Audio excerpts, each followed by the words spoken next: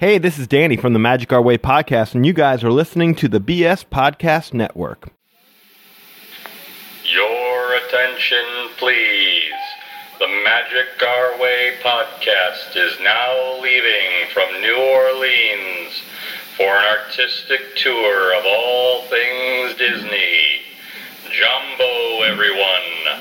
Harambe.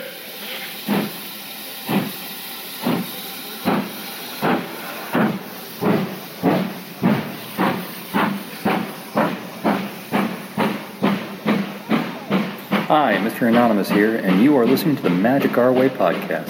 Magic Our Way takes an artistic view of all things Disney related. Join your hosts Kevin and Danny, Marvel expert and proprietor of ivorycomics.com, Eli, and your personal earmarked travel agent. You've got a friend in Lee Lastavica. Come join the Maui-Weekend Nation on social media and at magicourway.com. Jumbo, everyone! Harambe! And welcome to another edition of the Magic Our Way podcast.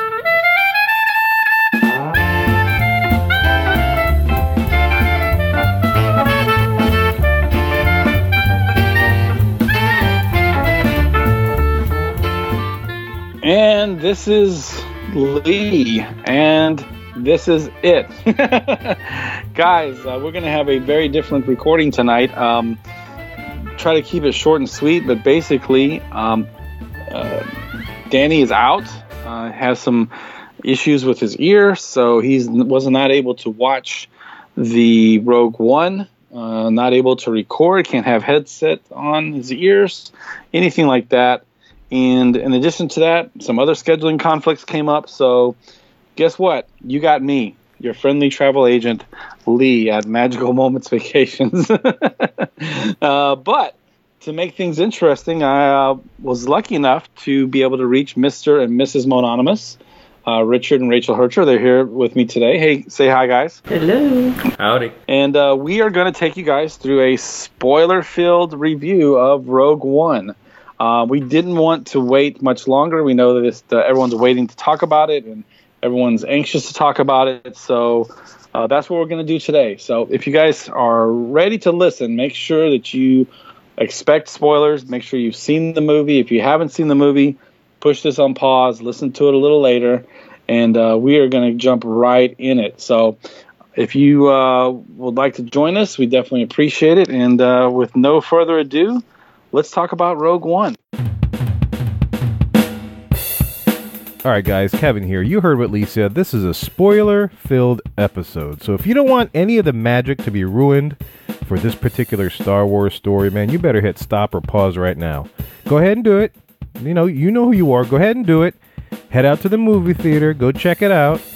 And then you know what you could do when you hop back in your car, or if you're walking back to your house or wherever you're going to eat good, hit play, resume, whatever, and you can continue listening to this show, man. That's what I'm going to do. I'm going to hit pause right now, and I'm going to go check out this movie and then listen to what Lee and the Herchers have to say. So, last warning, man, this is a spoiler-filled episode. What does that mean? They're going to talk about anything and everything that happened on that movie, man. We're not going to we're going to pull back the curtains. We're going to do everything. So, this is your last chance because I'm about to toss it over to Lee, who's going to take you through this episode. So, Lee, take it away.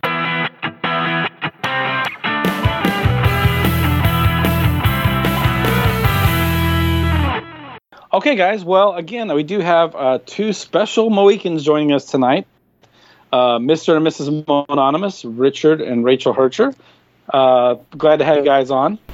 Just a note there, Lee, it's Rochelle. Rochelle, oh my God. Okay, note to Danny and the rest of the Mohicans. We've been saying her name wrong the whole time. So, which makes sense the way it's spelled, of course. Yeah, Rochelle. So, scratch that.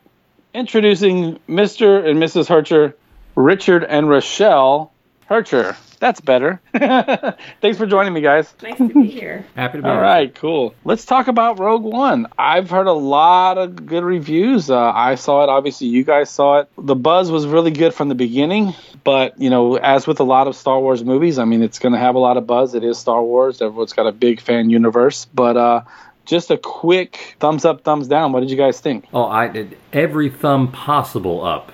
I enjoyed the hell out of this movie. And I didn't really think it'd be all that great about a year ago. I was kind of thinking maybe it'll be fun little tease, a side dish until we get to the next one. But boy, I like this one better than Force Awakens. I would agree. This one is definitely one that I liked more than The Force Awakens, but I walked out of there, and Richard can attest to this, I went, this is the most depressing Star Wars movie ever. Oh, I said it reminded me a lot of Empire Strikes Back, not the storyline, but it was a lot darker. Not just the storyline, but even the actual movie was darker. It was, especially at the beginning of the movie, it was almost like, man, I was afraid it was going to literally be that dark in the theater the whole time. But yeah, and it's not necessarily a bad thing. I mean, I thought it definitely took a different direction. And since you said that, I mean, Force Awakens I thought was a good movie, but it was just a rehash of New Hope, if you want to call it New Hope. I just call it Star Wars. But it was really just to get kind of fans reacclimated with the storyline and this, who's who, and here this is Chewbacca and this is, Han and this is Leia and so on and so forth. So, while I liked it, it didn't blow me away. This one, I was really, this was a really good movie. I just, Star Wars fan or not, it was solid. I really walked out of that one thinking that with the Force, the Force Awakens, whatever they're doing next, they've got this continual line. There's like, okay, we have to keep building and building and building. And then when they said, okay, we're going to start figuring out how to do Rogue One, everybody up top just looked at the directors and producers and said, you guys do whatever you want, just clean it up when you're done. And they just had fun and just enjoyed every moment of it to the extent that they could with whatever resources they could throw at it, and really delivered. Yeah, it's definitely one where, like I said, I ended the movie going, oh my God. And we immediately came home and started watching A New Hope, because you can't, end that movie and not go into the next step. You just can't. Yeah, we watched it last night. Actually, we watched New Hope again. I was like, okay, we didn't watch it that night, but last night we did, and absolutely. And then, to Richard's point, it's really a movie unto itself. I think, there's no characters overlap with Force Awakens. You had Han, you had the backstory with Leia was there, all that stuff. But these are a whole new cast of characters who they're nobody to us, and I thought they did a really good job in creating characters that we cared a lot about. Well, some of the Rebellion people weren't new to us, especially to the nerdy people who read Wikipedia and all that stuff. We knew who those people were. Oh, okay. All right, so who did you guys know that I didn't know? Because, I mean, I didn't know who anyone was other than nobody. Yeah, I can't think of, maybe I'll think of someone in a second, but I literally couldn't think of one character who I was familiar with. So who do you guys know who was who? Okay, go ahead, Richard, because you'll know them by name. Honestly, I didn't go walk in with any foreknowledge that wasn't just general information on that. I did. The only person that, even finding out after watching the movie, had been kind of snuck in from pre-existing lore that the average Star Wars person wouldn't know. There's a character who shows up in like 2 or 3 episodes of the cartoon series that they did years ago on the Clone Wars, and he's actually the character Sam Whitaker plays. He apparently had a role, but I had no idea. Yeah, what was his name? Saw Gerrera. Yeah, Saw Gerrera. But you're forgetting. Oh, you're close. Martha. Well, yeah, but again, if you saw Star Wars, you recognized a lot of these people. You saw Mon Mothma, you saw General Dodonna. He was the guy who says, "We found the analysis of the Death Star plans, and we're going to blow it up." Whatever he does in A New Hope is they're getting ready to get prepped up to jump into the X-wing fighters. Bail Organa. And when Jimmy Smith showed up on the screen, you and I both went, yeah. I nerded out. Yeah. Did the whole hand clapping. And then the background characters and the X-wing fighters that they pulled from scenes from A New Hope, from the Death Star battle. It's like Rochelle was standing over on the side of the theater. We had to. It wasn't just the two of us that saw the movie. We actually brought the baby with us. Oh, okay, cool. Yeah, when she was getting a little fussy, we just took her off to the side and walked her about a little bit. So Rochelle was over there, standing over by the exit, and I saw that, and I looked over at her, gave her the big thumbs up, and yeah, that was again, nice little fan treat. But it was one of those things where it's like the actual people you'd meet and the story followed. Those were fresh, right, brand new. There was no pre-existing storyline except for Sam Whitaker's character. That one was a lift from a character they had in that Star Wars cartoon, Clone Wars, who apparently they're going to bring that character back for the new cartoon they're doing called Rebels.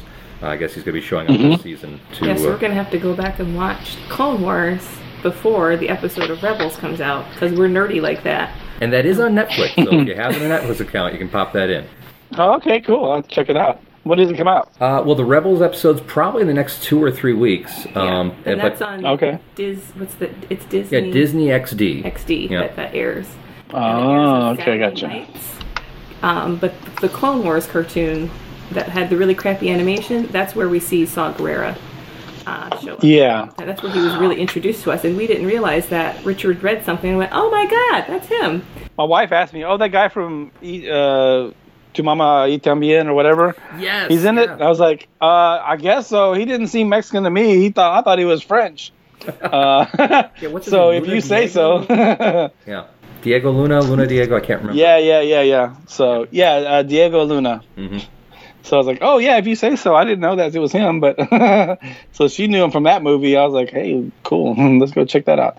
Yeah, I was like, well, I didn't know because he didn't seem Hispanic at all. He spoke like he was French, his accent. I'll tell you, you brought up some of the, bringing in some of the old machinery and the old, bringing back some of the original Star Wars TIE fighters and all that stuff. How did you guys feel about some of the CGI that they had to use? I mean, it was pretty flawless, I thought. Some people were a little put off with but the Grand Tarkin character, is that Grand Moff Tarkin? Or? Yeah, Grand Moff Tarkin, M-O-F. Moff, yeah. Or Governor Tarkin, yeah. I've been going over and over this with anybody whose ear I can pull. He looked great. Mm-hmm. And in the crowd scenes that they have him standing in with other characters, he looks like he's a human being standing in the crowd. But they spent a lot of time patting themselves on the back from a production standpoint, and on this 2-story screen, it's just his face, and in those shots, it doesn't look quite right. Like, you can see things just don't move just exactly perfectly. It looks like a PS4 game console stuff when it's on the big screen. I think when it gets home to Blu-ray, you wouldn't notice. And when he's in the crowd scenes, it's like, you got to squint to see if there's anything that breaks the illusion. But just the way his skin doesn't quite move at his lips just exactly the way a person's would when he's talking. It's just the eyes just kind of say it's not quite right. That it didn't bother me as much as it bothered you. The voice bothered me more than the face. Oh, the voice I thought was dead on. I thought they really nailed him. It's a little off on the tone. But. Okay. I didn't put 2 and 2 together. I watched it, and I was kind of like, that's strange. That's interesting. And then I went and took a quick bathroom break, and I texted my friend. And I was like, did I text you, Richard? You texted me, yeah. Yeah. So, yeah. Yeah, you're right. And I was like, hey, isn't that guy, did they CGI him, or what's the deal with that? Because I was like, he should be dead by now, right? Like, he was old in the original one. And I was like, there's no way he's still alive, right? I had to question it. I thought it was pretty good. I mean, all things considered, I thought, it fooled me. I'll just say that. Like I said, I they did a good job on Tarkin. I mean, you have to have some level of suspension of belief. Yeah. So to that point, I was like, I thought about it, and I was like, wait a minute. Let me ask Richard, because he would know. But for me, it would have been a quick and easy fix, because the only reason it doesn't look perfect is because the camera is just him on a straight head shot, huge on the big screen, and the camera doesn't move. If there's any motion to it, the little details that just break it would disappear, and you wouldn't have time to your brain wouldn't have time to say that's not real in that moment when you're staring at that huge image on the screen. Again, when it's in the background shots, you can't. There's so much going on. You'd have to get out the magnifying glass, lean forward in the seat, and try to pause it to actually figure out what's that's not quite where it belongs. But no, it was fun, and that's a character that I've always loved from the storylines, and I was really glad to see that the producers also enjoyed that character enough to really bring it forward and really do a lot with it. What I didn't think they did a great job with, from a story point of view, was Darth Vader. The helmet bothered me, but the helmet was off. The neck of the helmet was off, and yes, that bothered me. I'm obsessive enough that bothered me. Well, from the story point of view, what bothered me about the Darth Vader stuff is, as I'm watching it, it's like everything that Darth Vader's in, if they would have cut it out, the story wouldn't have changed at all. The movie could have just moved exactly the way it was. It may not have been as fun, but you wouldn't have noticed that he wasn't in it, other than the little bit of complaining after the movies. I was like, oh, they didn't have Darth Vader. But it felt like it was a last-minute, 11th-hour addition to the to the film, where it's like, okay, we're gonna get him in a scene with that one actor in a blue screen room, and then we'll do a couple of lightsaber moves and put some people in some of the rebel costumes, and just tweak the ending a little bit, like it's there. But if they hadn't had it, I don't think anyone would have noticed they hadn't had it, because the rest of the movie was just moving so quickly, and he doesn't do anything other than show up. There's one point who complained about seeing him in the fluid suspension thing. She didn't like that. Oh yeah, the back of the tank thing. Yeah, she said, I don't like that. I don't like seeing Darth Vader vulnerable. He's not supposed to be vulnerable. Oh, it's interesting. And then I can kind of see that point. The thing that I thought was interesting is, at the end with his saber technique, he's moving a lot faster than he was in A New Hope when he was fighting. Right. It's only like a week later. Yeah, and I was like, well, did he suddenly age in a week? That doesn't make sense to me. Well, yeah, I mean, if you go back and you watch New Hope and you watch the scene with him and Obi-Wan, I mean, we all know what it is. It's like, it's a lot different filming technique, and it's a lot better. We've advanced in our stunt sequences and stuff, in 20 years or 20 plus years. So, they barely look like they were actually even fighting in New Hope. Right. Whereas this, he was brutal. Right. Yeah. He was like Jason from Friday the 13th, just slashing people. Yeah. And that's interesting you said it, because my son said the same thing. He says, I didn't like seeing him in a vulnerable state. It's exactly what he said too. And there was another point he made, that when he made his little side joke about, don't choke on your ambition. I like that. Yeah, but it seemed out of place for Darth Vader. Not the Darth Vader we saw from the... Yeah, he doesn't make jokes. But, I don't know. I don't think he was making a joke. I think he was being dead-ass serious. I think he, was saying, I'm going to get you later. Because, when we get to, Empire, he just lost... He got to the point where he gave zero craps. And if you got on his nerves, bye. Yeah, it was like... the evolution of the character, where he's getting closer and closer and closer to his... desperateness of anger. Well, that's true. Like he force choked like 6 people in Empire Strikes Back, I think. Yep. Yeah. We watched that last night as well. Yep. We couldn't stay up for one more, but we did watch New Hope and Empire Strikes Back. But as far as the evolution of the character, we're seeing, and then Empire Strikes Back, he didn't have Tarkin to pull him back either. So he was, he had zero craps to give in Empire, and he didn't have anyone holding his leash, as Leia would put it. Right. But in Rogue, he lets go of him. He says, "Okay, I'm just going to let you go this time. It's just a little bit of a warning. Don't choke on your ambition, because next time I might get you." So I feel like that's an evolution of character that makes sense. The only inconsistency for me was the saber. It just, it's like, okay, you can't have him 2 weeks later or a week later or however many few days later all of a sudden be slow and ancient with his saber. Because if we take his saber techniques in Rogue One and compare what he could have done in A New Hope, he could have had Obi-Wan down in 2 seconds flat. Right. That's exactly, yeah. And I'm kind of torn, because I actually liked the way the movie ended with him coming through like that. It was just like bam, bam, bam, bam. I was like, wow. I mean, it was so exciting the way the movie ended. Oh, it's superior, absolutely. Right. It's a lot of fun. But I do get your point that it's like, how did Darth go from here to here? Again, we know what happened. It's a different movie from 20 years earlier. But yeah, I get what you're saying there. But I had always convinced myself, especially watching Rebels, the cartoon, and seeing Darth Vader in that with his saber techniques, I had always convinced myself that he and Obi-Wan just got old, and that's why they were fighting so slow. That just time had taken its toll, and that's why they were so slow in A New Hope. But then seeing him in Rogue One be that badass with it, now I'm like, well, what the hell happened? Yeah, that's interesting. I don't know how you explain it, though, because, I mean, the real explanation is just we have better stunt techniques now than we did 20 years ago. But you can't explain it that way because then the storyline's messed up. Well, I mean, either that or you say, okay, we're going to make a new edition of A New Hope and CGI even more. And sure, why not? Let's not give anybody any incentives there. Yeah. Let's just enjoy the old 1977 flick and let Darth Vader stand there very ominous and wiggle a lightsaber at somebody. It didn't wiggle, though. It was like... They just kind of went left and right, and do, and that was about it. He didn't move a whole lot. It was a salt shaker. Yeah. Huh? There was no wiggling. Okay. It's different. The direction that the actors were given in A New Hope was to move the lightsabers like they were heavy Excalibur. swords.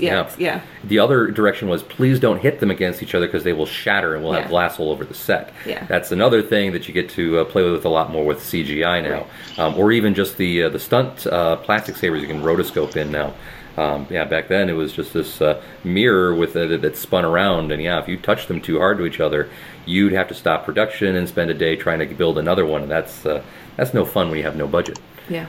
Now there's no problem. No kidding.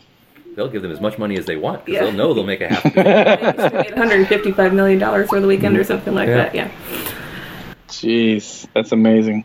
Yeah, again, it's things that you don't think about just because you just want to watch a movie and enjoy it. But let me ask you this: with this storyline, it seemed to me, and maybe this is just me, but the lines between good guys and bad guys is not as clear as it is in the New Hope and Empire Strikes Back and et cetera, et cetera. Yeah, what makes you different from a stormtrooper just following orders? I like that. You can. I think it showed a little bit of the desperateness on part of the rebels at this point. They were so desperate for any advantage they could get that they had to be sort of ruthless. Right. I mean, when he meets how do you say his name? Kasian? Is that the character's name? Kasian? When he meets the guy in the alleyway and he's trying to get the information, he's like, he knows if he can't leave him there, he's going to get caught and he's going to get busted, and he can't climb out with him. He just kills him right there, just shoots him. Like I was like, what just happened? Like he's the good guy. You're not supposed to just shoot people like that for no reason. Yeah, I think it sort of shows the guerrilla warfare that they were engaged in, which is interesting to see. And right. They brought it back home when Jin asked him, well, what's the difference between you and a stormtrooper with following orders? And I think he realized then that, he's got to be better. You have to be better. You have to be more noble in your cause. Which is, again, we're going to bring it back to the cartoons, a theme that they are exploring in the Rebels cartoon. Well, if you've been paying any attention to what Disney's been doing with the Marvel Universe, they've got the movies, they've got TV shows, they've got all the Netflix shows. They've been doing a great job of integrating all that stuff. You'll have these two very different teams kind of pulling a lot together to kind of build each other up, both on a weekly serial basis and also on a big screen epic blockbuster basis too, and really lending each other to that. And I think bringing that storytelling to Star Wars really adds something to a story that millions of people have been paying attention to and listening to for decades. And I think it's really going to add to that in a long-term effect with a lot of benefits there. And I'm really hoping to see if they continue that with those kind of themes with the next storyline movies they have, or as well as the saga movies they have. If they can keep that momentum up, I think they're going to be really moving the franchise forward in ways that, again, with when the prequels came out, everyone was excited about, but after those movies are done, we're like, okay, I guess we'll wait another 20 years to see if anyone does anything else with Star Wars. I think if they can keep this path up, I don't think they'll be able to afford to do anything close to that ever again. This is going to be an evergreen product where they just keep making over and over again, and not to the point where it burns out, but keeps everybody engaged and keeps coming back, and just really transcending the different generations at that point. They're spending a lot of money on this. They spent a lot of money on buying the franchise. They're spending a lot of money on the parks. They're going to get their dollars out of this story. Gee darn it. Yeah, I mean, again, if you look at the amount of, I don't know if you want to say care, that's the only way I can say it, the amount of care they took with this movie. I mean, it really, of course it's an interesting story. It's a story of the rebels, and you're getting to see behind the scenes of what you didn't know about with New Hope, I guess is the way I would look at it. By the time you watch New Hope, we already know who the good guys are and who the bad guys are. But with this, it was kind of like, okay, even when they were, deciding what they were going to do, not everyone wanted to be a rebel anymore. Not everyone wanted to fight against the Empire anymore. A lot of the discussions in the bunker and stuff, they were like, well, we're not going to do this. We don't want to go with you. And tell me if I'm wrong about this, but there would be no rebellion anymore if not for this little band of people that decided to do this. Because at that point, everyone had basically given up. They're like, okay, well, they've got this Star Destroyer. We can't beat it. We might as well just live under the rule of the Empire. Yeah, no, I think that's pretty much exactly the whole where they're going with that. You have to rebel within the rebellion to keep it alive. Yeah, there you go. So we kind of touched on a couple of the esocentric areas, the theme, the CGI, et cetera, et cetera. So let's kind of go back to the beginning of the movie. Let's just walk through the storyline itself. So the beginning of the story, like I said originally, as I said earlier, excuse me, it's very dark. Dark, rainy, et cetera, et cetera. That's where we get to meet Jyn Erso. Is that how you say that? I think so. Jyn Erso, she's basically the main character of this movie. She's probably, what would you guys say, like 6 years old at that point? Yeah, about. And we don't know who she is. We just see this little girl with her dad and mom. And come to find out, the dad is... Who is the dad? Galen. Galen Erso. Galen Erso. There you go. A.K.A. the villain from Doctor Strange. That's what I was thinking. I'm like, who is that? Oh, yeah, that's him. Yeah, Mads Mikkelsen. Okay, cool. The villain from Doctor Strange. So immediately I looked at Richard and went, Doctor Strange? And he went, no. I went, yes, that is the villain from Doctor Strange. Trust me, I know. It sounds like every conversation I have with my wife. Like, she's like, that's so-and-so. We were watching some movie, and she's like, that's Anthony Kiedis. I was like, there's no way that's Anthony Kiedis. He wouldn't have cut his hair like that. Sure enough, watch the credits, Anthony Kiedis. So, yeah, and she knows all the actors and who they are, et cetera, et cetera. So come to find out, he was, like a scientist or a design engineer or something for the Imperial Force before, and had a falling out, or what happened? So apparently, and I haven't picked this up, so shame on me. They have done like a little book that kind of explains some of the intro into this. And what I picked up from reading just a little bit about the book after watching it, Galen had actually been a scientist who had worked for the Old Republic, and Krennic was kind of this. He was like a supervisor. He was a superintendent of different kinds of big projects, and he had been sitting and riding on the coattails of all the successes that Galen had. And so when the Empire is starting to build the Death Star, that's when Krennic's like, I know someone who can help out with this because he had already done some work for us before that we're going to use for this project. And that's why he shows up there saying, okay, I need you back. But now Galen's like, yeah, but you're the Empire now. I was serving the Republic, and I don't believe in what the Empire is doing. And that's when everything falls apart. Right. So, so she runs away, goes to the hiding place where she's supposed to hide, and we don't know what happens with Galen, but we do see what happens with his wife, and then so he's searching for the girl. Yeah, but on the topic of the mother, I was having a conversation with a coworker of mine, and she was like, that was the worst part of the movie. I didn't understand how she could be such a terrible mother. She knows these people are here. She knows they're dangerous, and she decides she's going to cast her 6-year-old daughter off to goodness knows where, and try to make this very, very noble but ultimately stupid ass decision for her daughter, and sacrifice her life meaninglessly. Yeah, she could have been hiding in that cave with Jyn, and it all been fine. It goes back to my we don't understand why she's dying line. That drives me nuts as a mom. It's like, no, you stick with your kids. Any mom is going to fight for her babies.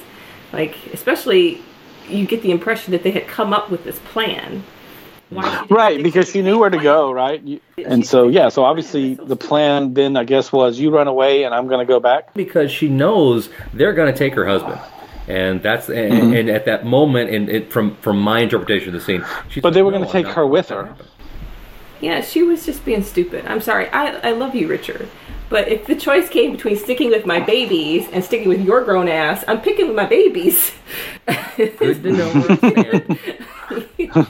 I love you, but I got to take care of my babies. Yeah, I mean, there was room in the hole for both of them, right? Exactly. But that's when, after all that goes down, that's when we get to see who is Saw Gerrera, who I was expecting a lot more from Forrest Whitaker. I don't know that I would say I was disappointed, but I thought he'd be in it more. I thought he'd be a better character. I didn't feel one way or other for him. You know what I mean? I didn't really care what happened to him one way or the other. Yeah, I mean, I wasn't sure if they were trying to make him more of a comic relief character. They played him so oddball.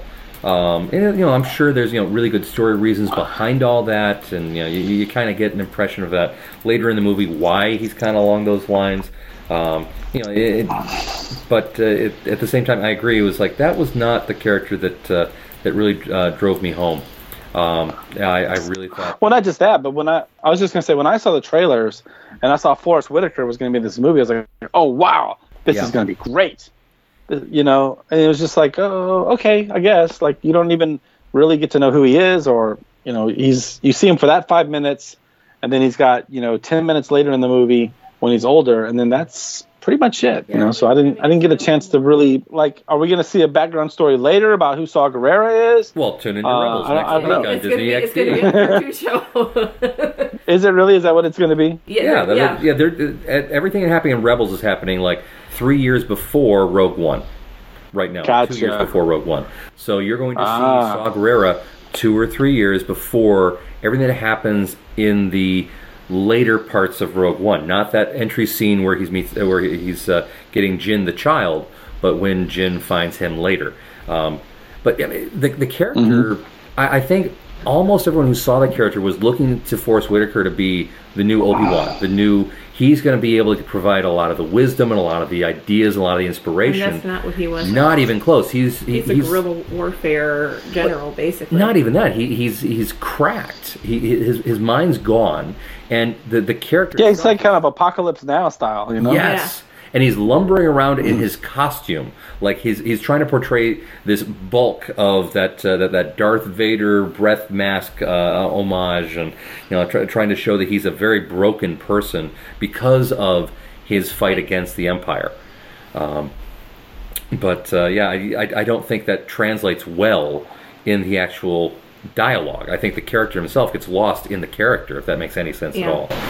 Yeah. We'll see what happens on the cartoon on Rebels. Yeah. I mean, the background of Saw Gerrera is that he was actually trained to rebel against the Separatists during the Clone Wars, and he was trained by Anakin, his apprentice Ahsoka Tano, and Captain Rex, his stormtrooper captain. Yeah.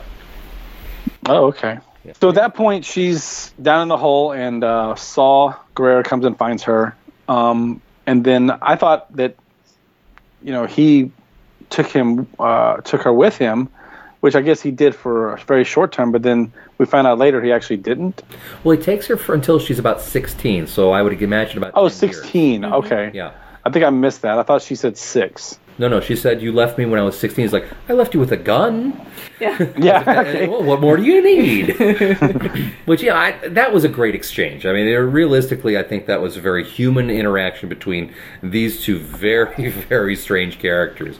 I think that little bit worked and added. It just shows the mentality difference to him. Mm-hmm. He left her for her own safety, and she was going to be fine. To her, she felt abandoned, which would make sense considering what happened to her parents, and the fact that her mother did basically abandon her, the idiot that she was.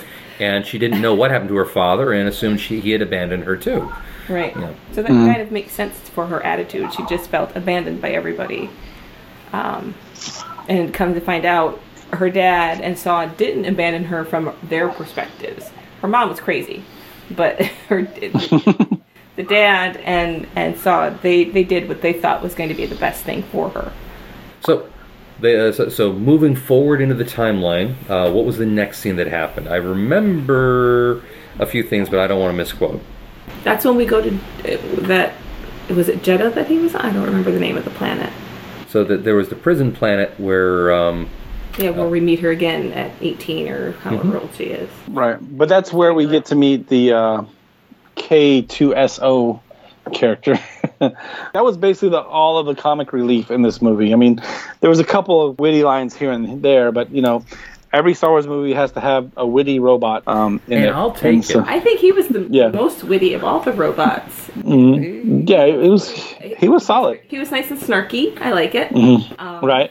There, if you played any of the video games, there's a character in one of the older video games called HK-47, which is this robot assassin. And I really think whoever was kind of looking into creating the KSO4 character really went to that design and really brought that out. Someone who, he's there to make sure people die and things get blown up and do it as efficiently and effectively as possible and politely at the same time. And that all rolled in really well with that. But the actor who plays the voice for KSO4 is Alan Tudyk, who has been in so many Disney things. Yes, okay. Yeah, he actually played the voice of the chicken, Hey, in Moana.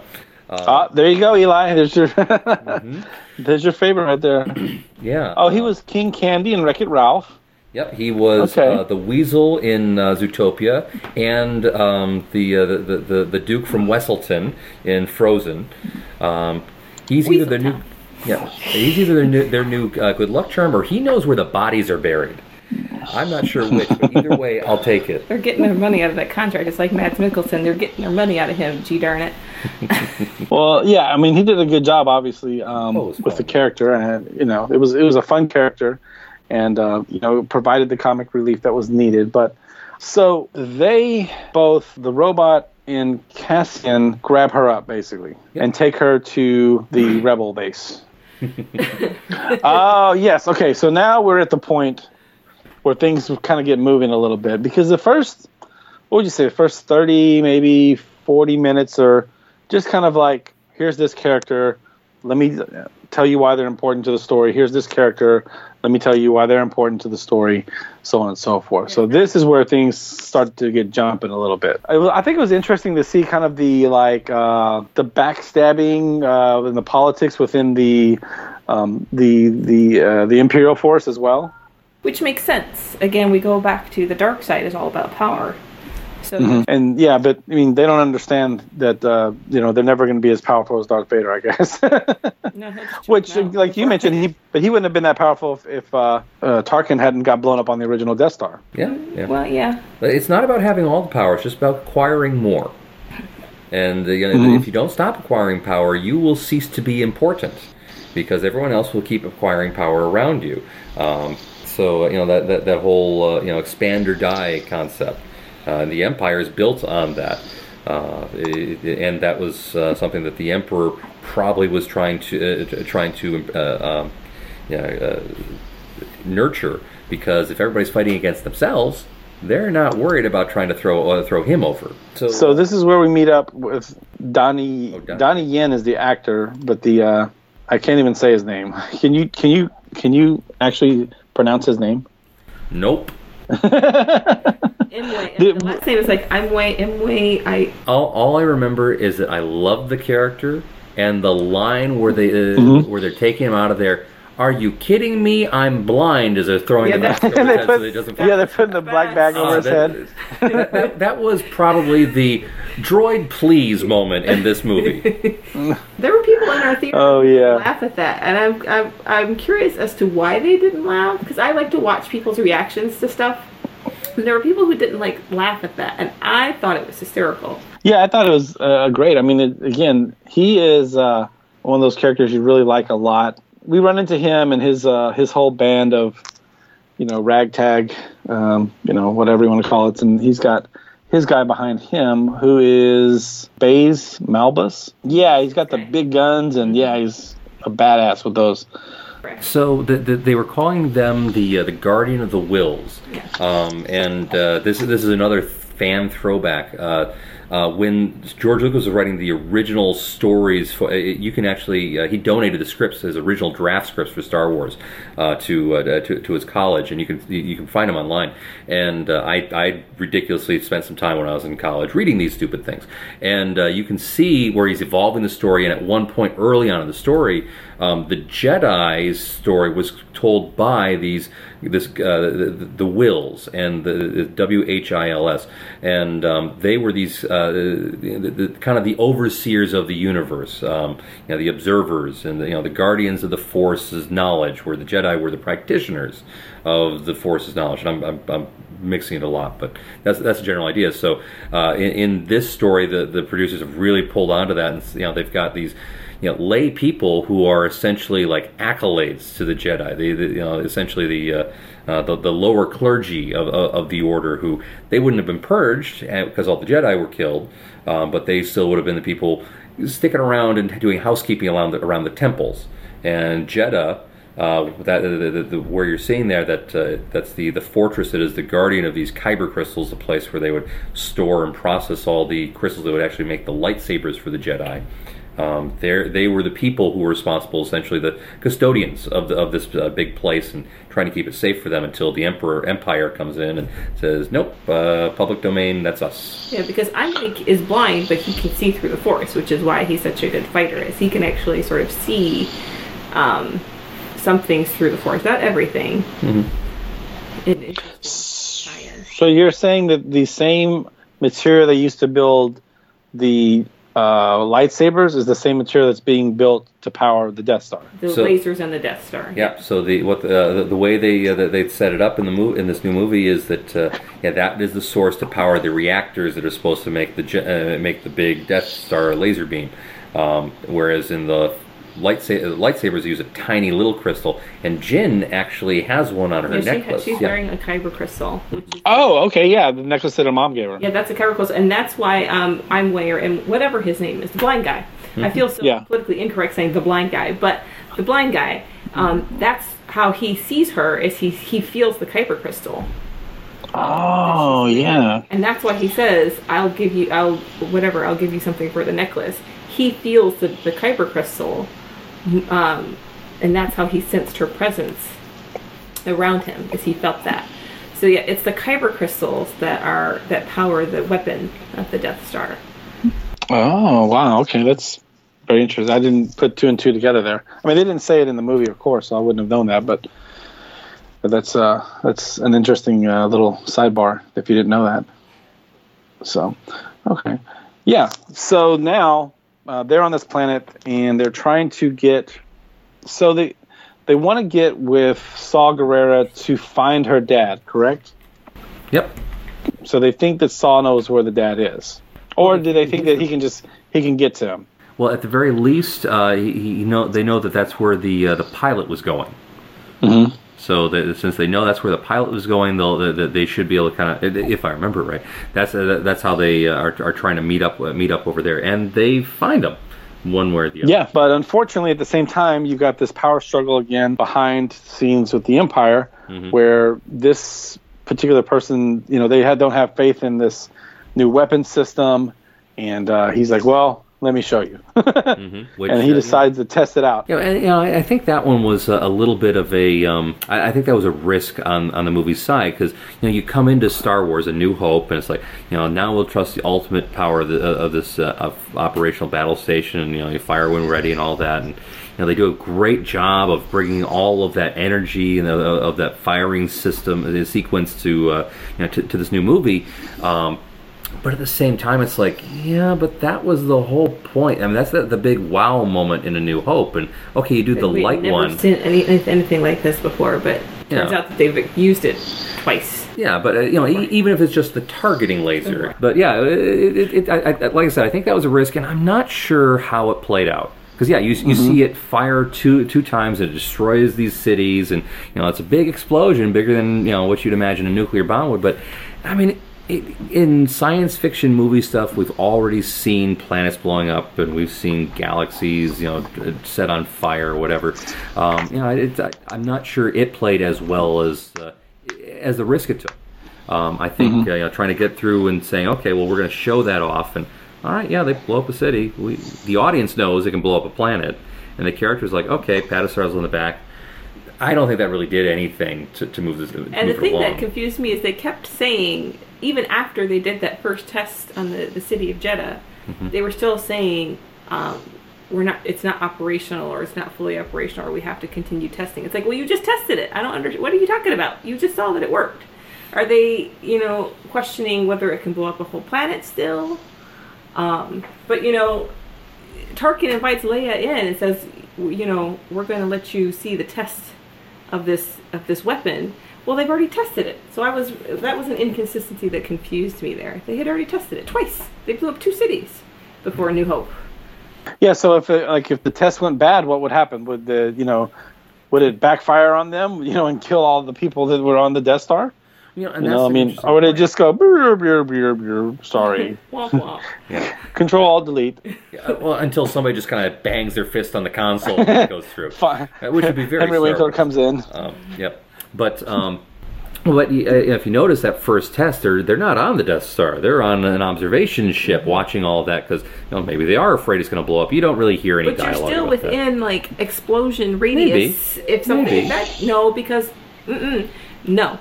Because we saw in Rebels, when they blew up the transport ship that was shipping kyber crystals, it imploded. It took out ships that were in its path. Mm-hmm. They were still close enough that if that Death Star had imploded, it was going to take that ship out. That was stupid. See? No. Okay. This is stuff that we talk about at home, you guys, and we really do get this passionate about it when we're arguing about it.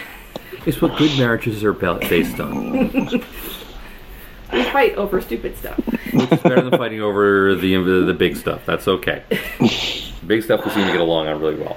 So Jin and Kassarian and the blind guy and his sidekick and the robot. Baby. Who else escapes?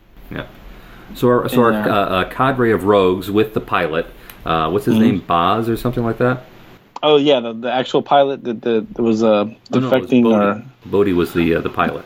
And then they all just okay, well, this is getting serious. Yep, they go back to the rebels, right? Right. And get their marching orders. No, they go to find Galen.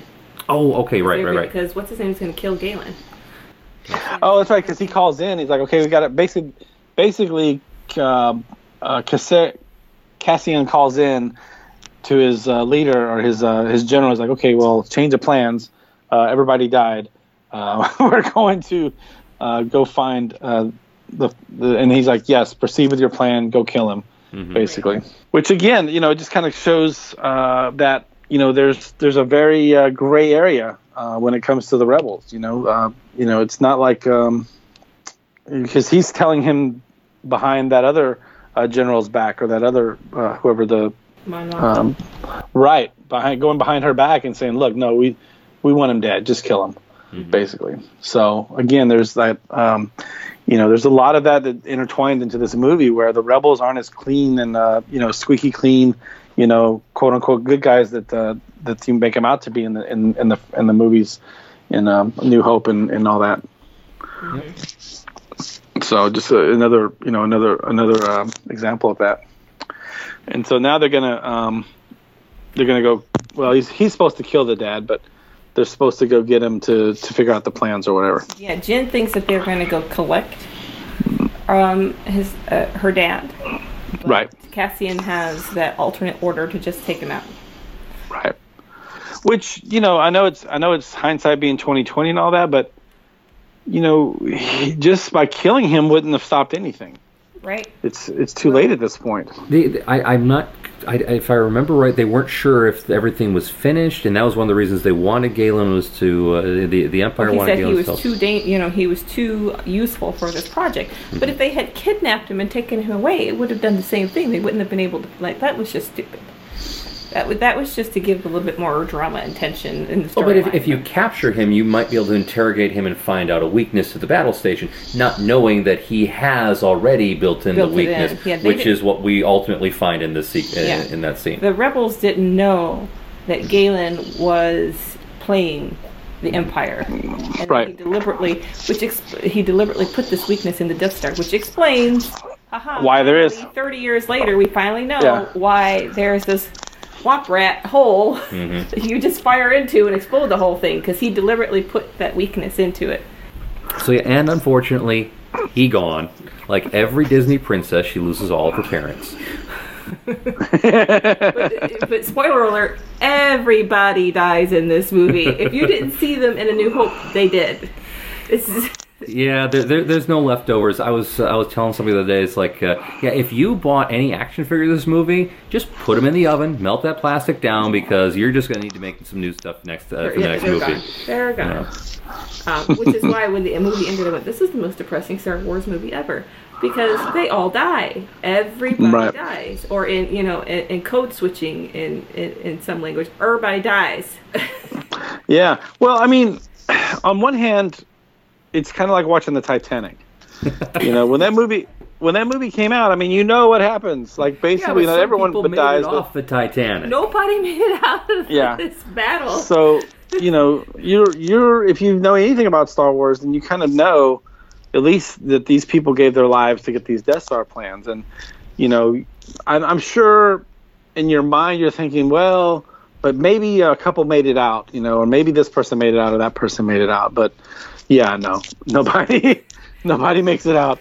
And which, I mean, that's, if you think about think about that logically, like, okay, you want to make this movie and you go to Disney and you're like, okay, look, this is going to be our next Star Wars movie.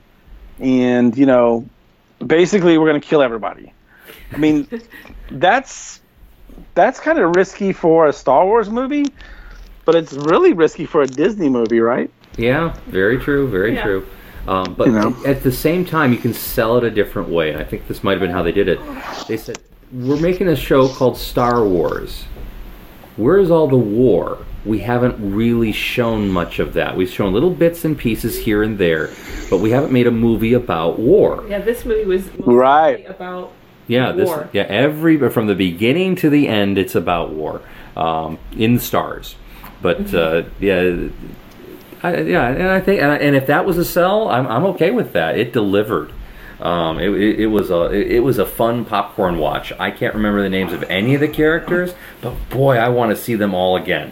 Yeah, even though I know they're all going to die. Look at the character list to remember everybody's names right now, but except for Jin and Galen and Saul, and that's about it.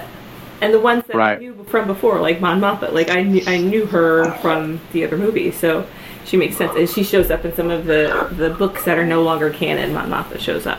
Yeah, and like I said, I think they took a risk with that, and it really paid off, because as good as Force Awakens was, I only saw it one time, and I was like, okay, cool. At home, but we only saw it once in the theater, and Richard and I are already trying to figure out who's going to go see the movie next without the baby.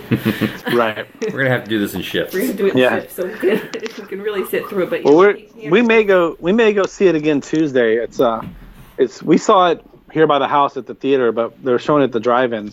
With Moana. Oh, well, there you go. So perfect. It's kind of like, man, that's hard to pass up, to go see both those movies in one night. Yeah. Of course, it's like 40, 30 degrees now in Houston, so that makes it tough. What bitingly?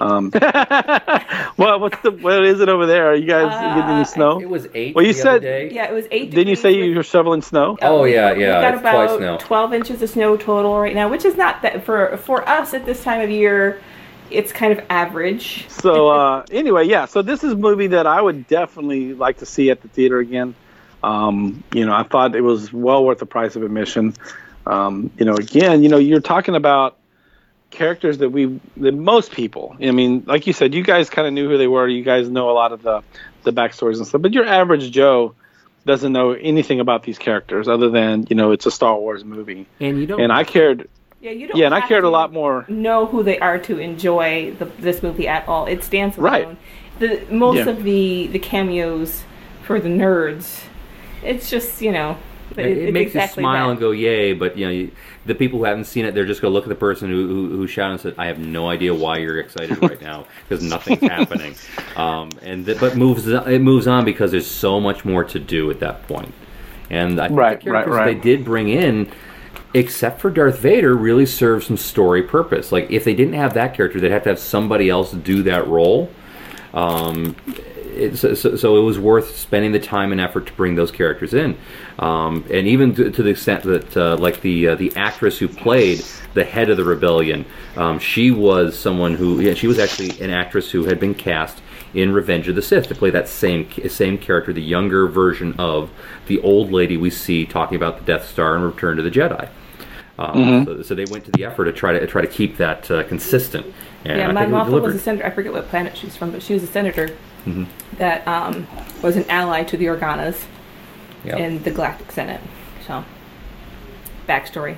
Not necessary to know that. And if you don't know that going in, it's okay. You're not going to miss anything in the movie. You're not going to get lost at all. That's perfect. Right. And that was my point, is that even without knowing who anybody was, I like this movie a lot better than Force Awakens. I did too. And and I liked it. Don't get me wrong, I like Force Awakens, but plot holes for me to really enjoy it. Right. I ended up having to read the book to really understand, and when I read the book, I went, "Oh, okay, makes sense now. I got it." But the story itself, there were a lot of plot holes that didn't make sense to me. It was still a really great movie to see, but right, it was a fun movie to watch, but it was just like, okay, let's get everyone back on track. We haven't released a Star Wars movie in X amount of years. We haven't released a good Star Wars movie in even longer. Let's just kind of get everyone back assimilated and kind of, back on their feet, so to speak. And then we'll go from there. And then this was a good follow-up to that. Just the fact that it wasn't the next story in line. It was, something that you were able to build up and say, oh, yeah, that happened right before this. And so you were interested in it. And then, just even the way that it ended, and it ended exactly where Star Wars started. He's going on the ship. That's where this one starts. Boom. You're good to go. And the thing I thought was cool, and we're talking about the ending of the movie, and the thing that I thought was cool about the story is that we had this reoccurring word of hope. And Rogue One ended with, this is hope. And then we get into, into A New Hope, which is A New Hope. And we hear Leia say all the time, and we hear C-3PO say it, it's our only hope. It's our only hope. Right. So, it's sort of an interesting thing that these very specific plans and what happened in this battle is the only hope that the rebellion has to keep on. Yeah, but speaking of the ending, we haven't really talked about getting to the island planet where they're doing essentially Mission Impossible in Star Wars, trying to. Dun, dun, dun, dun. Yeah, I heard that music in my head. They're doing the whole distraction thing where it's like, oh, there's rebels all over the place, and just absolute chaos, and bringing in the giant walker machines to blow everything up, and it was everything that. If you're going to make a fun Star Wars movie, you kind of had to have all these elements in the spaceships flying over each other, the big walking AT-ATs, shooting everything up, and giant missile launchers, backpack carrying missile launchers, and from a magic. And you had the fight in the sky too. Yeah. With them trying to to break down the shield barrier or whatever it was called. Mm-hmm. With just one small complaint. What's that? The little ship that just acted like a tugboat and pushed the big destroyer into the other destroyer. I mean, if that worked so good, why didn't they just have a whole fleet of those guys in New Hope or in Empire Strikes Back? So they had to find an ion cannon to disable that ship first. Yeah, the ion torpedoes. Yeah. So an ion cannon. Okay, I get nerd talk. The ion cannon disables all the electronics on the first ship, so it has no more thrusters, no more engines, no nothing. So the little ship is the energy to push it around. The big ship is the mass, which if the big ship had its own, if it was still under power, it would have been able to stop it, no problem. Okay, gotcha. Yeah, it's when you ram it, It's just a big old boulder that's just moving under its own mass, and that's why. So that wouldn't. Have that's why I called it like a tugboat. Cannon. Right. Okay. So the ion cannon had to disable all the electronic, whatever. But still, I mean, he just freaking like took out 2 Star Destroyers, like just crushing Legos in your hands. You know, that was great, man. And then down they go. But so you go back to The Empire Strikes Back. The ion cannon is what disabled the Star Destroyers enough for people to get off. Hoth. Yep. Right. But then you have the Winston Churchill admiral who's directing everything from his little aquarium under the spaceship. And all the explosions. It's a trap. Yeah, if he just would have said it's a trap, that would have just ended it. Like that would have been the best. Yeah. But that wasn't Akbar. That was like Akbar's. I know, but still, it was but it was the same species. Yeah, that species is supposed to have a superior army and superior tactical ability. They're supposed to be these great shipbuilders. That's why they have the Rebel Alliance has some of these really nice ships, big ships, because they've been made by this race that have been oppressed by the Empire. Yeah, this species actually built the B-wing. Again, going into nerd stuff that people don't know. They bring all the fun toys. Yeah. Right. But yeah. So you're right. I mean, it had the scenes in space where they're fighting. They had scenes on the beach where they're fighting. They've got the rebels. They're just about to get defeated, but then in the last second, the other ships are able to break to get in under the shield and help them out, and all that stuff. So yeah, it was cool. That's a pew pew. Yeah, pew pew pew pew. As our daughter would call it when she was 3 and we were watching A New Hope. Pew pew. Yeah. We raised her right.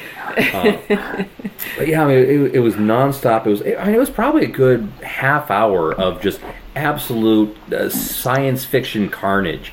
And as I'm walking out of that, I started thinking, this is what would happen if Magic Our Way's own Chief Woo Woo had made a Star Wars movie, and it was glorious. So thank you, Fish-on Woo. Well, he could be one of those captains if he's a fish, right? There you go. on that ship. So does that mean he's now Admiral Fish-on Woo? Admiral Fish-on Woo. It's a crap. So now, of course, they're down there battling it out. But the whole reason that they're there is just to get the transmission to up to the ship or to anyone that'll be able to intercept it. They know that the weakness exists. They know what it is. They just need to know how to get to it. They need the physical plans to get to it, which was an interesting time. Why didn't... I mean, I guess realistically, if it was any other movie, he probably would have had it, in a satchel somewhere, buried, and that's all we had to do is go find it, in a cave, somewhere. But no, he had them. Oh, and it was kind of cool, like that he named it Sandstar. I know that's not right. What did he name the Stardust? Yes, yeah, and that was kind of cool, just to tie it all in together. She's like, "Oh, that's it. Of course, that's it. That's what he calls me." So that was kind of sweet. But yeah, so then that's it. They all die.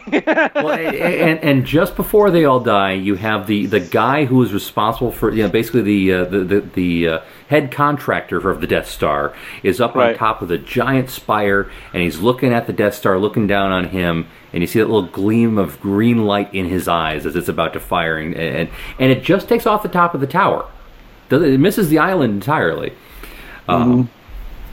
So you get that poetic movie justice right there. Right, for the foreshadowing, so to speak, early in the movie where he's, he's going to have to die one way or the other. And sure enough, he gets it by his own weapon, which is, just typical movie irony, I guess, but still cool either way. And then, of course, you get the amazing Darth Vader end sequence, which is the payoff of having him in that movie. Right.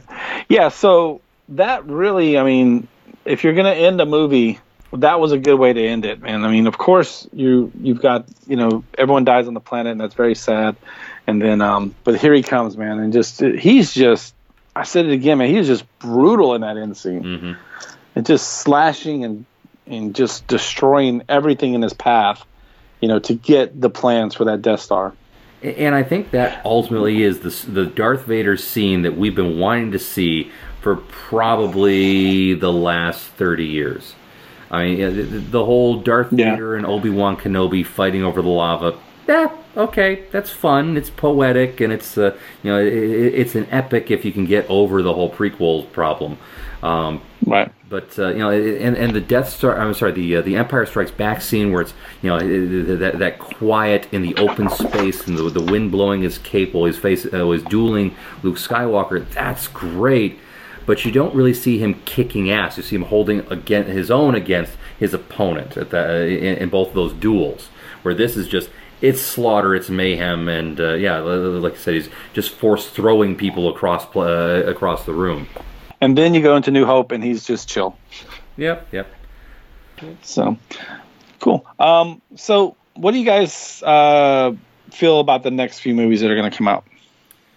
Well, why don't you remind me of the next few movies? Because I'm only really aware of the Han Solo one they've talked about. Right. I think that's the next thing that's in production right now, right? Well, so they've got episode 8 is going to be coming out next Christmas, I think. Next Christmas. So the follow-on to The Force Awakens. So we're going to go back to Rey's story and her hanging out with Luke Skywalker. And then there's a Han Solo movie where they've already cast a young Lando Calrissian, which if you're a Disney fan, if you were watching Gallivant, it was the singing squire from Gallivant, if I remember right. He's going to be the new Lando Calrissian. But are they doing an Obi-Wan Kenobi movie, a younger Obi-Wan movie? With Ewan McGregor? I know they've been kind of hinting about that, and Ewan McGregor's kind of dropped some hints about it, but I haven't heard if there's anything official yet. Yes, you've got episode 8, which is going to also star Benicio del Toro in it, which that should be interesting. So basically, this is, like you said, a continuation of Force Awakens. Then we're going to get the Han Solo prequel, and so it sounds like they're going to do this. Okay, future, past. It seems to be the pattern. Mm-hmm. And then last is going to be episode 9, which really there's nothing information about it at all. We know that it says the director and the writer are listed. It doesn't have who's starring in it yet. It doesn't even have a storyline in it yet. It just says we want to channel the invention and just the raw creativity and boldness that George Lucas brought to these films, not being afraid we're going to embarrass ourselves by doing something that might be crazy. I just want to embrace the kind of invention and creativity he brought to it. And that's it. So no storyline or anything like that for whatever episode 9 is going to be. Now, which movie is going to be directed by Colin Trevorrow? That's it. That's episode 9. So directed Colin Trevorrow, written by Rian Johnson. So if you don't remember, Colin Trevorrow, he was the director for the new Jurassic World movie that came out. Oh, okay. Yep. So I remember when he had just gotten off of that, and he was talking about, well, maybe I'll help with the next Jurassic World movie that they know what they're going to do. And then it turned out, no, he just got offered a Star Wars movie. So we'll see, some really great action sequences and some really great comedic timing, and maybe this time we won't have the heroine running around in high heels. Yeah. As many times as I've watched that movie, I cannot get over that. To be honest with you, it's just craziness. I mean, come on. Yeah. Well, they kind of did the same thing there. I mean, Jurassic World is the Force Awakens of that series. They just kind of like took the original, redid it a little bit, same storyline. The machines go offline, blah blah blah. They got the Raptors in it, and et cetera, et cetera. So that was almost the same formula they used for Force Awakens, where they just kind of brought it all back to the original. We introduced everybody, kind of reacclimated everyone to the series, and then let's build on it from there. Yeah. So. And I think in both cases they succeeded. They brought in a fun movie that people could really enjoy with a modern audience. that wasn't too slavish to the old stuff to say, well, it's going to feel like it came out of the 90s or the 70s or what have you. So yeah, I think they're delivering well on these reboots and reimaginings. When they hit it, they knock it out of the park. But yeah, so was there anything else with Rogue One that we wanted to rake over the coals and tear apart? I don't have anything written down. I don't know if you had any points that we missed. I think the biggest takeaways, Rochelle had to step away and take care of baby. But I remember one of the things we had talked about was her biggest, I don't want to say disappointment, but well, maybe disappointment is the right word. No crawl at the beginning of the movie. No sit back and watch the words go up like you've seen for 7 movies and all these little iterations. That's very true. Yeah, my son said the same thing. It's like they're just going right into the movie. It was just boom, let's go. Here's the movie. Yep. Yeah, you're right.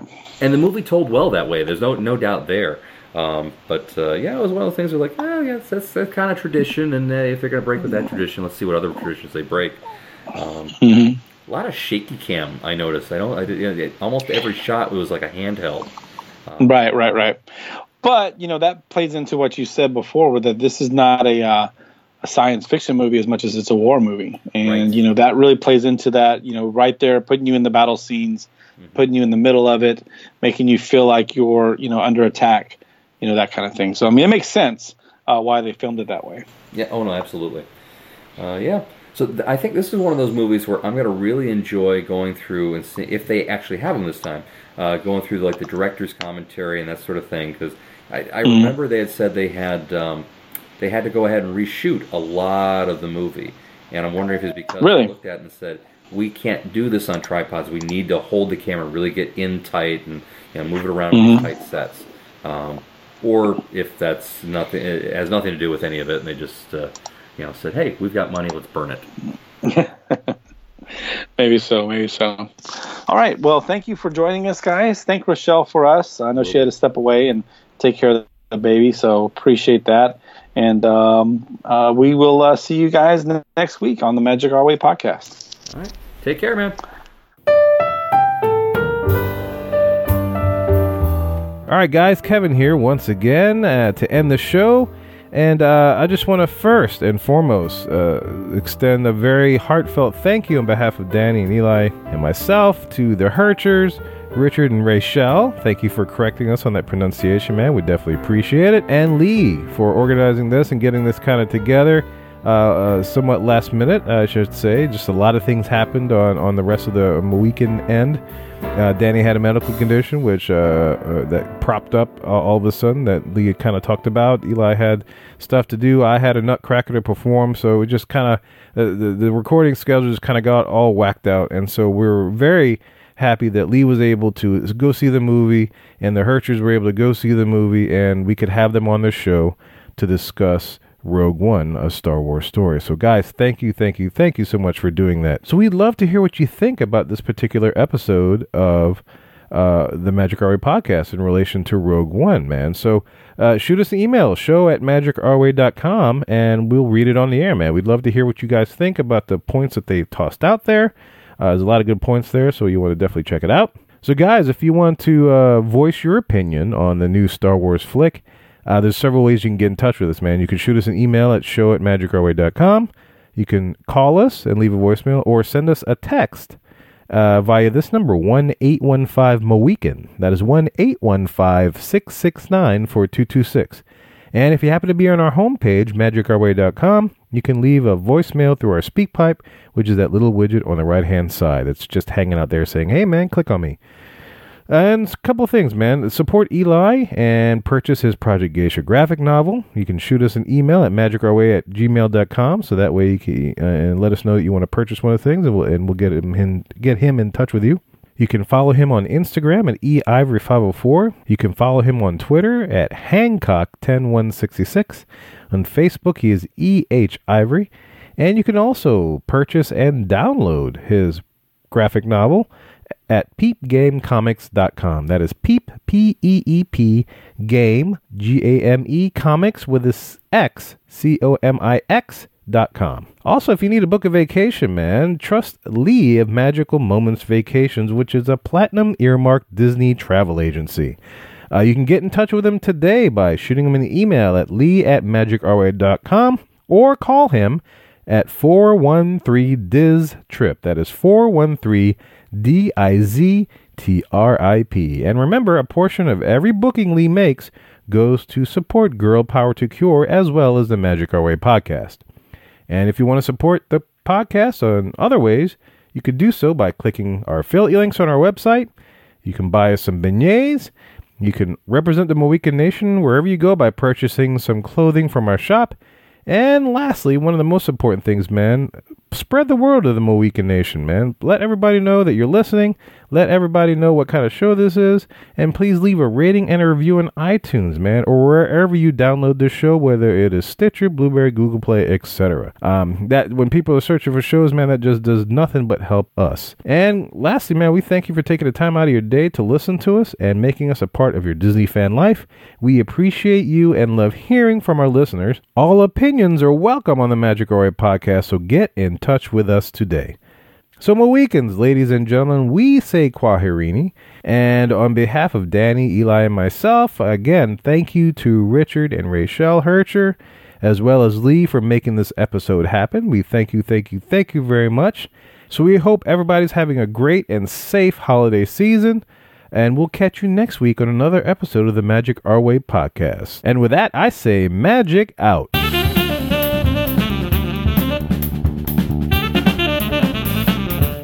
I have every intention of eating those bananas for breakfast, but I still somehow end up with tacos. The bare necessities of Mother Nature's recipe. Hey, guys. Hey. You hear that? Yeah. Yes. You know what that is? Tony Bennett? It is Tony Bennett. Oh, man. Italians recognizing Italian. You know what song he likes that? What song is he singing? Well, the song that Lee couldn't sing when he was trying to do it for the Navigator. Oh, wow. Hey, but do you know what I'm listening it on? This is Mad Hatter Radio, which is a online radio station of Disney fan stuff that we have partnered up with, man. How you like that? Partners here on the Gulf Coast, Magic Our Way and Mad Hatter Radio. Mm-hmm. Oh, creative buffs on radio stuff. That's I like right. it. Yeah, it's good. It's another outlet. Uh-huh. You know, what's good about it, let me tell you what's good. But you hear Tony Bennett, but you could probably hear Bare Necessities done by like a metal group, a heavy metal group. You could probably hear a country version of this. Oh, wow. You could probably hear like a funk version, James Brown type of, give me a Bare Necessities. Go now. Get up again. Oh, yeah. You know? Hot tub, what you say now? Disney. That's right. You can hear that all on the station, man. They don't just give you the normal spiels and attraction sounds, but they give you every creative variation that other artists have taken to the standard Disney songs. Like Tony Bennett right here. This little jazzy version of the Bare Necessities. I'm thinking about Goodfellas right now. I don't know why. Bada bing, bada boom. Bada boom. Bada bing, bada boom. Bada Go ahead, boom. listen to this station, okay? It's good for you. It's good for me. It's going to go ahead. It's going to help you out. It's going to make me out. It's going to be really good. Okay? Mad Hatter Radio. Bada bing, bada boom. Just do it, huh?